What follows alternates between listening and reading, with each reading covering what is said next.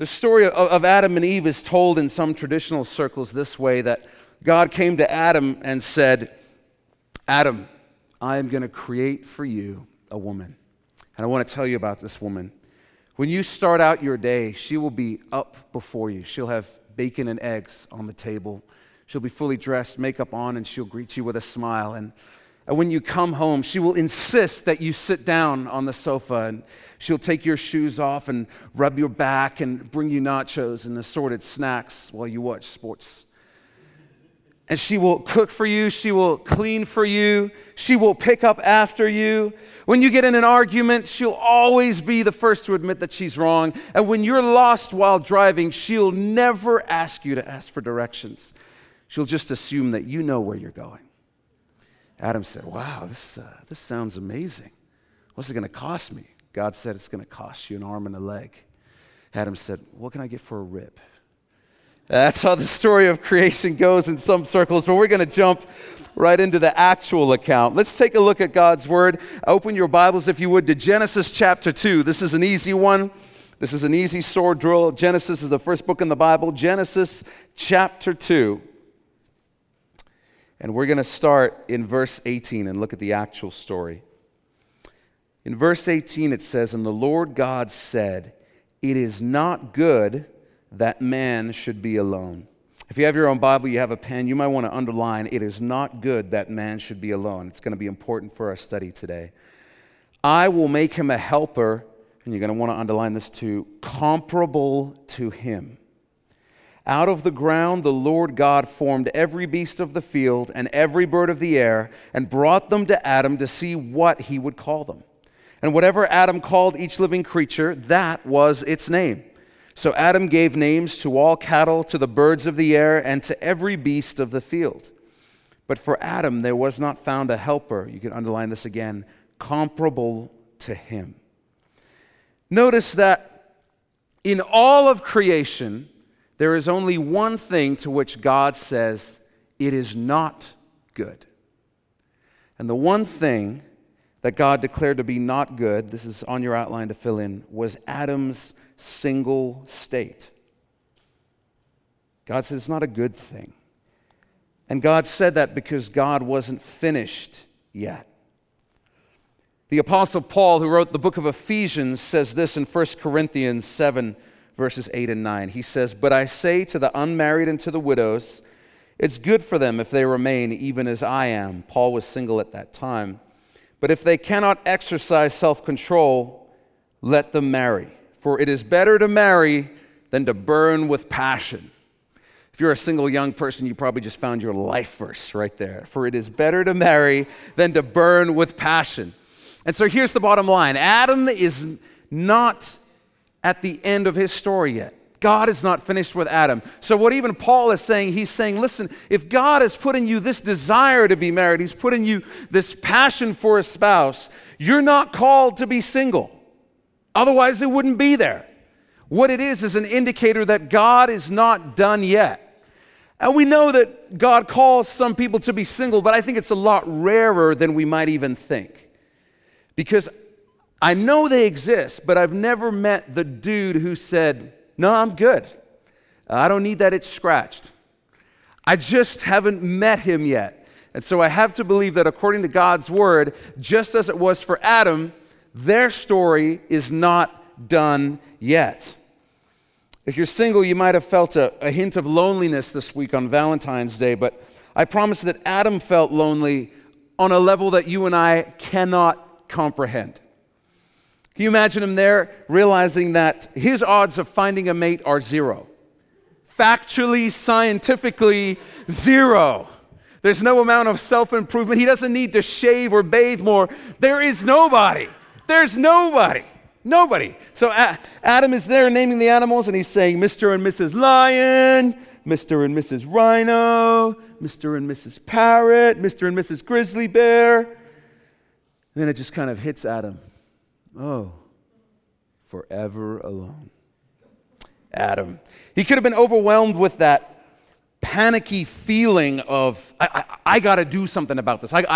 I got to fix this. And he could have gone out beating through the bush, turning over rocks, looking for a mate. And all that he would have found would have been an orangutan or maybe a chimpanzee. And but Adam didn't come back with a chimpanzee or an orangutan. But sometimes we see people that do. They get in this panicked state in their singleness, and they come back with an orangutan.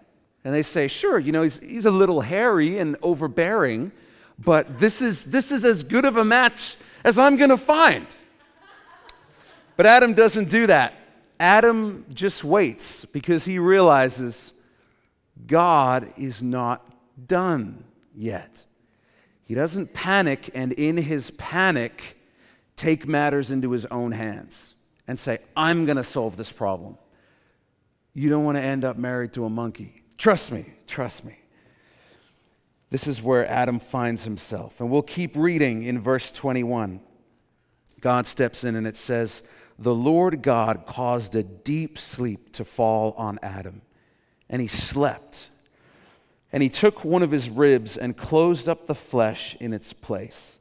Then the rib which the Lord God had taken from man, he made into a woman, and he brought her to the man.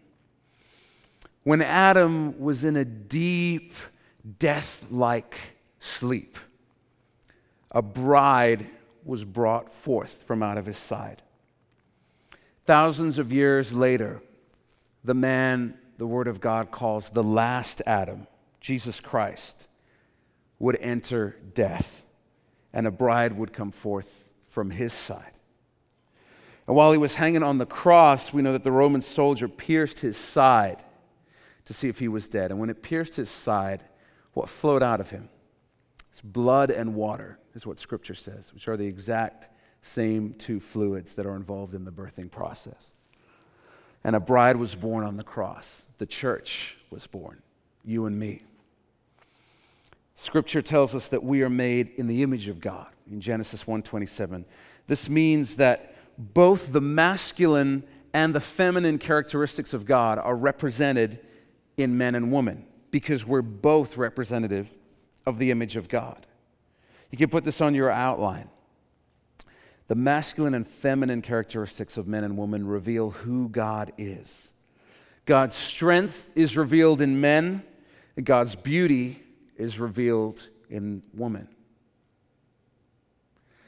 God's hunger for justice is represented in men, and his sensitivity and gentleness is represented in women.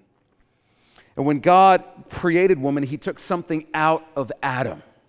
And what he took wasn't simply biological material. God wasn't like, oh, well, I need some stem cells to get this process started. God wasn't confined by that. What he took out of Adam wasn't just physical, it was metaphysical.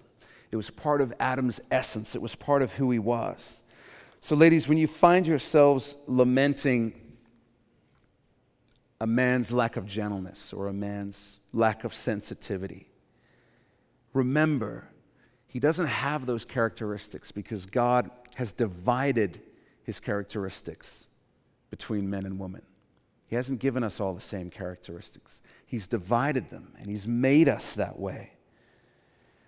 So wives, you came from the side of man, and you'll find your fulfillment beside your man. Not in front of him, leading him, not behind him, following him, but beside him, letting him lead as you stand at his side. But you need to know your husband will never be everything that you want him to be. A rib was taken from Adam, and men have been missing something ever since. It's just the truth.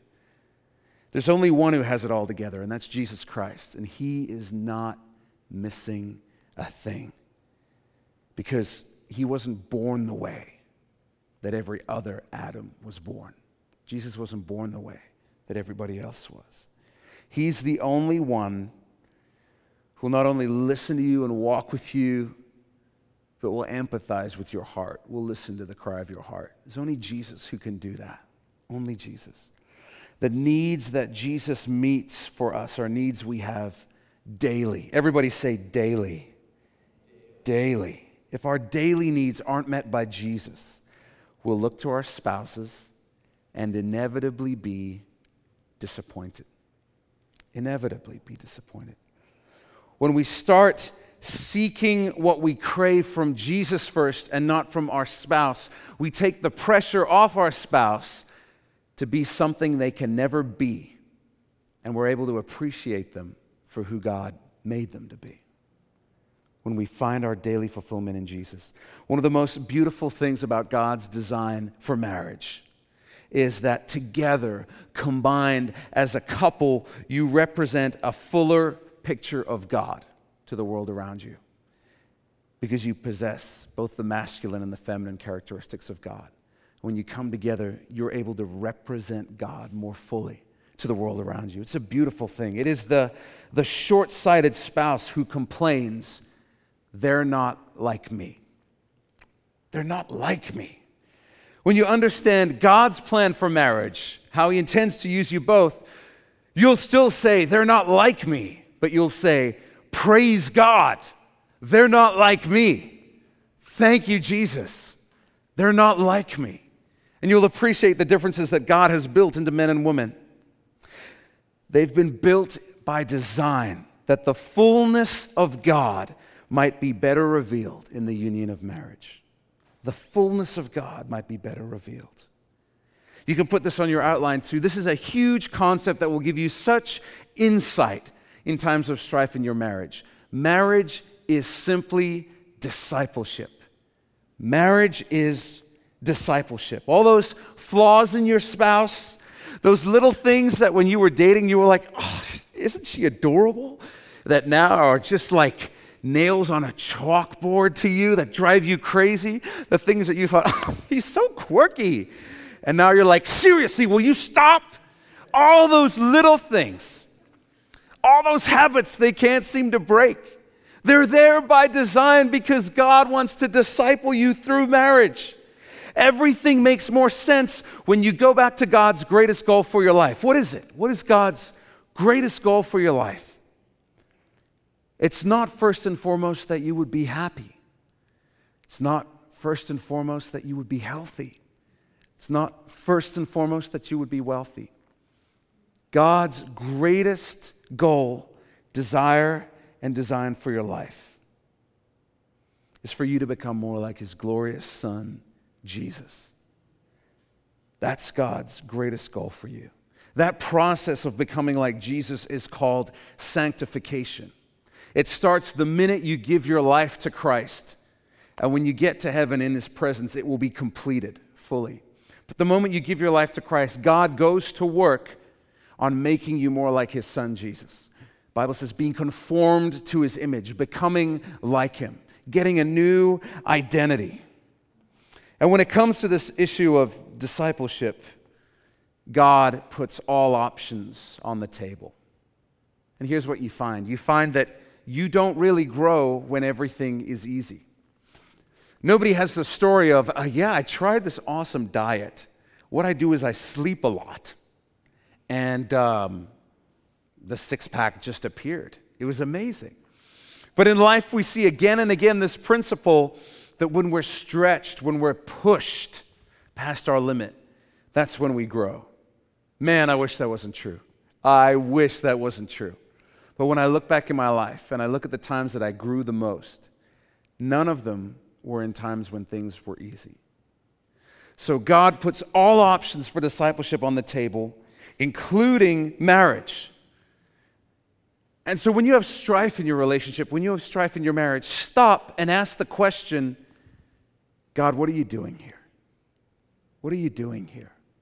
And you will gain a level of insight that will change your perspective on the situation completely. God, what are you doing here? How do you become more patient? You have opportunities to be patient. How do you become more gracious? You receive grace, and you have opportunities to show grace. When you're stretched, and you're stretched in your marriage, that's when you grow. That's when you grow. So when you look at your partner and think, they're deficient, they're lacking some really basic stuff, remember that the same is true for you. And it's by God's design. Let's continue in verse 23. It says, "And Adam said," speaking of Eve, This is now bone of my bones and flesh of my flesh. That's a Hebrew idiom meaning exact counterpart. He's not saying she looks like me. He's saying she is my exact counterpart. God is a triune God. We know there's the Father, the Son, and the Holy Spirit. And because we're made in His image, we are triune beings as well. We have our bodies, which relate to the physical world around us. We have our soul, which speaks to the mind and the emotions. And we have the Spirit, and that's the part of us which relates to God that's going to live forever. We are triune beings as well. And I believe it was a matching of body, soul, and spirit in Eve that caused Adam to say, she's bone of my bone. She's flesh of my flesh. She's my exact counterpart. Body, soul, and spirit. When those three things are mirrored in a marriage, it is a match made in heaven. But the problem is we tend to settle for 2 out of 3. So often. You have the couple that says, you know what, we communicate well, we love the same things. It's fantastic. I find her very physically attractive, but spiritually, she likes to go to church on Christmas and Easter, and I'd like to go to Africa and be a missionary. You're going to have a major problem in your relationship because the filter that you see life through is different. Your values are different. Your priorities are different. Maybe you say, you know what, this is the most godly person that I've ever met. They're a great listener, just a super person. Are you attracted to them physically? They're a great person. It's going to be a problem later on when somebody shows up who checks that box and is physically attractive. It's going to be a challenge. What if you have the person that says, this person loves God, I'm attracted to them physically. Do you like talking to them? Not so much, you know. I like ministering beside them. I like the physical side of things. I don't really like to talk so much. You're going to have a problem.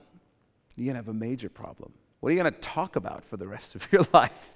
But so often we settle for 2 out of 3, and regretfully sometimes even 1 out of 3. You might be thinking, this would have been a great teaching to hear before I got married. But if that's you, I want you to know that God has a way of using less than ideal situations, bringing back to that goal of making us more like Jesus. It's what Jacob could have said when after working for 7 years to earn the right to marry his sweetheart, Rachel, he woke up and found out that his stepfather had tricked him and he had wed Leah, the homely one. He worked 7 more years for the right to marry Rachel, who he really loved. But when it was all said and done, when Jacob died, do you know who he asked to be buried with? He asked to be buried with Leah. The reason is that Leah gave birth to a son, and that son had a name Judah. And from that same line, Judah, would come Jesus Christ, the Messiah, thousands of years later on. See, God can move in less than ideal circumstances, but if you have the choice, don't give him a challenge. Just make sure all 3 boxes are checked. Sometimes you see people who end up in a difficult marriage, but the truth is they would say, you know what, we had 2 out of 3. 2 out of 3, but I'd do it all over again. Because 2 out of 3 brought me closer to Jesus, taught me more about his love and his grace than anything else in my life ever has. I'd do it again because God can use that. What God desires, you can put this on your outline, for us is a true counterpart in marriage. He desires a true counterpart, bone of my bone, flesh of my flesh. And we know that Romans 8:28 gives us the answer when that doesn't work out. It says, and we know that all things work together for good to those who love God, to those who are called according to his purpose. If you're 2 out of 3 and that 1 out of 3 area is a challenge, you hold on to that verse. God is going to work all things for good if you'll put him first. If you've gone through a divorce, if you've dropped the ball, if you said, I married someone with 1 out of 3, we're not even together now. I want to remind you that Scripture says every single one of us have completely blown it. Every single one of us have completely blown it. But the cross takes care of our shortcomings, our sins, and our failure. All we have to do to experience the healing of Jesus Christ is own our mistake. Say, yeah, I did mess that up. I failed there. And Jesus can come in, work Romans 8:28, turn it for good, and before you know it, your greatest failure can become your greatest point of ministry. And you'll be able to minister to someone else in that exact situation. And God will use you. Let's continue in verse 23. She shall be called woman because she was taken out of man. Verse 24 says, therefore a man shall leave his father and mother and be joined to his wife, and they shall become, underline this, one flesh. One flesh. All of this is leading up to this idea, this concept, this design, that two become one. Everybody say this like you mean it. Everybody say one. Oh, that was horrible. Everybody say it like you mean it. Say one. All right. You guys are waking up a little bit. That's good. Slowly waking up. There is a new identity that is created. There's a new identity created. And one of the most significant trends in our society today is marrying later and later and later in age. And when I started looking up on this, the reasons for this are very different to what you might expect. The primary reason people get married later on in life is that they don't want to end up divorced like their parents. It's not because people don't value marriage. A lot of the time it's because they value it so much, they absolutely want to get it right. And they're terrified that they're going to get it wrong. And so they wait and they wait. And out of good motives, they end up doing things like living together, which actually sabotage them later on and create patterns of quitting in relationships. But a lot of us, by the time when we get older, we get married, we've become very good at being selfish. It's more common to get married at 30 than 20 now. And if you're not careful, unintentionally, you become kind of professionally selfish. And here's what I mean. You go into houses now, you go to the master bedroom, and it's like a showcase for minimizing the inconvenience of living together. 2 closets. Our clothes don't even have to touch. This is amazing. You know what's even better? 2 bathrooms. None of this, oh, get out of my way. None of this, 2 bathrooms. It's amazing. You know, I'm waiting for the day, when there's like the marriage bed, and then there's 2 separate beds in different wings of the master bedroom, so you don't even have to touch when you're in a bed. Somebody in here is like, that's $1 million idea. I'm writing that down right now. But everything we do is designed about, okay, we're going to come together and get married, but how can we minimize the inconvenience of having to become one? How can we minimize the sharing? That's really what I'm interested in. And unintentionally, we become professionally selfish. And I'm even guilty of this. We have a giant king-size bed because I'm not somebody that likes touching when I'm sleeping. I like to say I love you and then roll over into my own country. That's the way that I like to sleep. Because we're all so big on don't inconvenience me, don't inconvenience me. We have bathrooms the size of third world houses and we're like, there's not enough room in here. Get out. So we become very, very good at being selfish. But we have to realize that we have taken on a new identity when we get married. We have a new identity.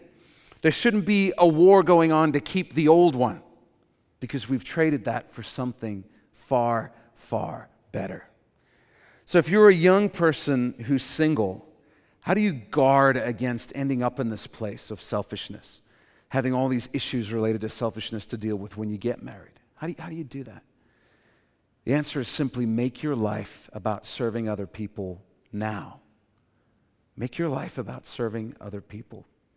And it'll deal with the selfishness issue. And you'll be ready to live a life that is about another person when God calls you to do that. But don't fall into the trap of developing patterns of selfishness. I always, my mind is blown whenever I meet a single person who has 4 or 5 hours of free time every evening. Says, I just need some more kind of me time. And it's like, well, what are you doing for 5 hours every evening? If you're a guy, don't be playing World of Warcraft. Don't be playing video games and setting up this pattern of saying, you know what my thing is? My thing is kind of just gaming all the time. Sensing a spirit of conviction from some of the guys in the room right now. If you're a girl, don't spend 5 hours every evening reading books about men who don't exist. Don't do it. You're not developing the right patterns of thought. The people who I know who are single, who I think have the greatest chance of success in marriage, are the people who are right now busy being about other people. They have made their life about other people. When they get married, they're going to be fine because they haven't been the center of their own lives for years. The people who have problems are the people who are like, God, I just want to come home and game for 4 hours. Is that so much to ask? And you're like, talk to me, talk to me. You know, those are the people who have problems, you know. Or the people who say, what? Our laundry is doubled? I didn't sign up for this. Make your life about other people and you'll be ready. You'll be ready to be married because you're used to serving other people and not having your life be about yourself. Guard against selfishness. It happens more easily than you think. When we receive Christ, we receive a new identity.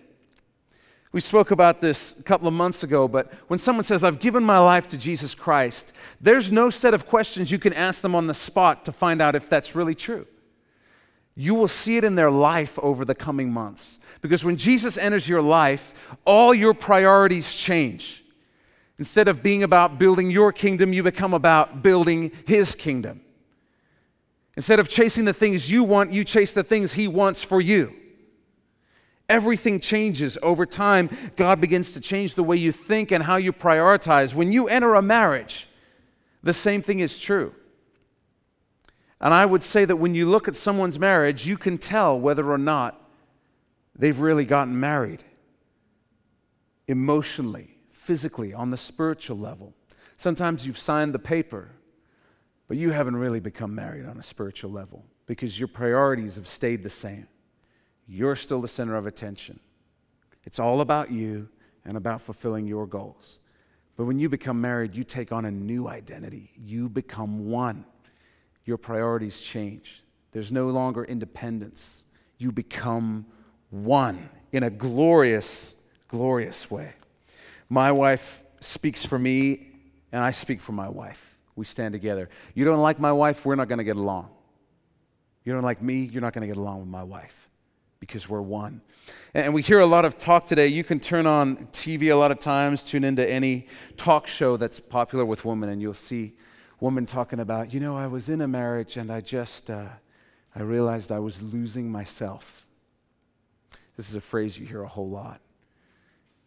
And the reason why that happens is because you're supposed to lose yourself.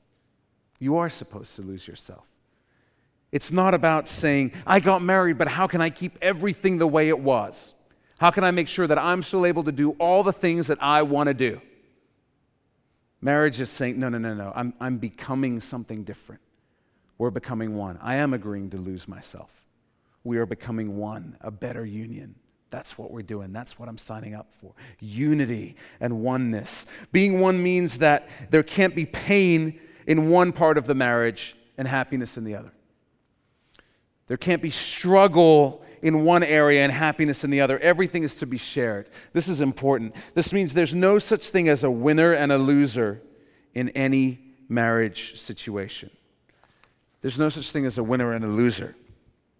I figured this out early on in marriage, having arguments where I would win, but when you look over and your wife is crying, you don't feel like a winner. You realize you didn't win anything.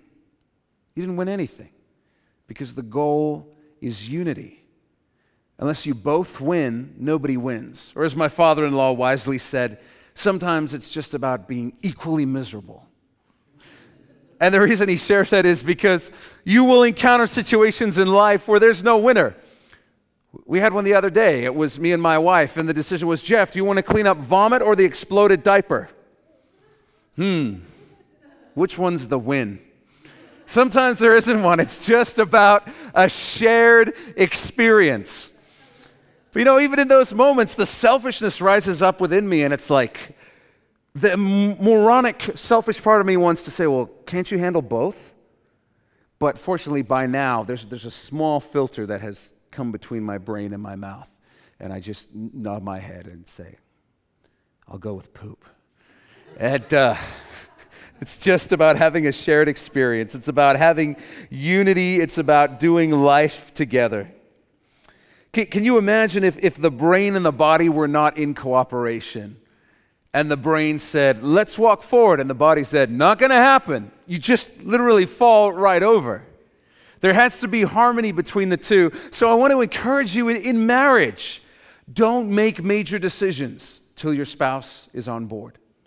Take the time to get them on board if you believe it's the right thing. Take the time to work through it because it's not going to get better when you take the step and they feel like they weren't even a part of the process. You've got to find a way for both of you to win.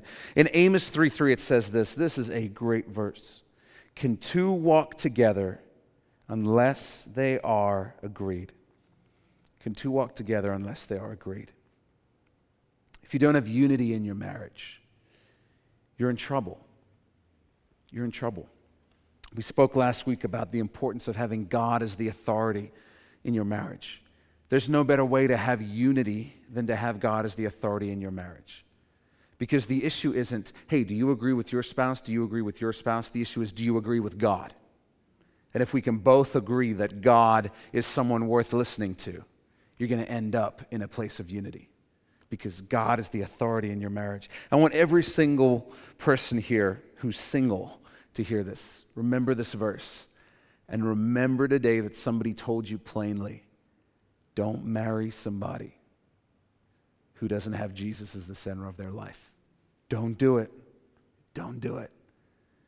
Couches in pastors' offices are filled every week in every city in the world with women crying who thought they would be able to win him over to Christ. And it's 17 years later, and it hasn't happened. And God can still do good there, but that is a painful journey for them. Don't do it. Don't marry your ministry. Don't marry your ministry. Don't do it. Can two walk together unless they are agreed? The answer is no. They can't. They can't.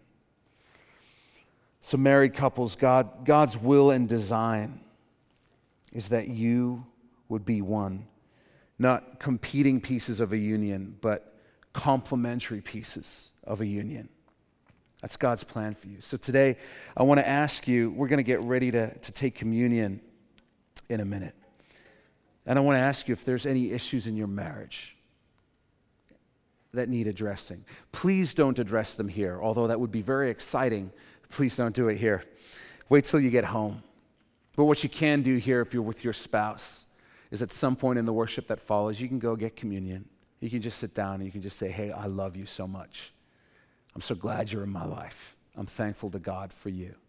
And you can take communion together if you want to do that. If you're single here, I want to remind you that God is not finished with you yet. He's not finished with you yet. Don't marry an orangutan.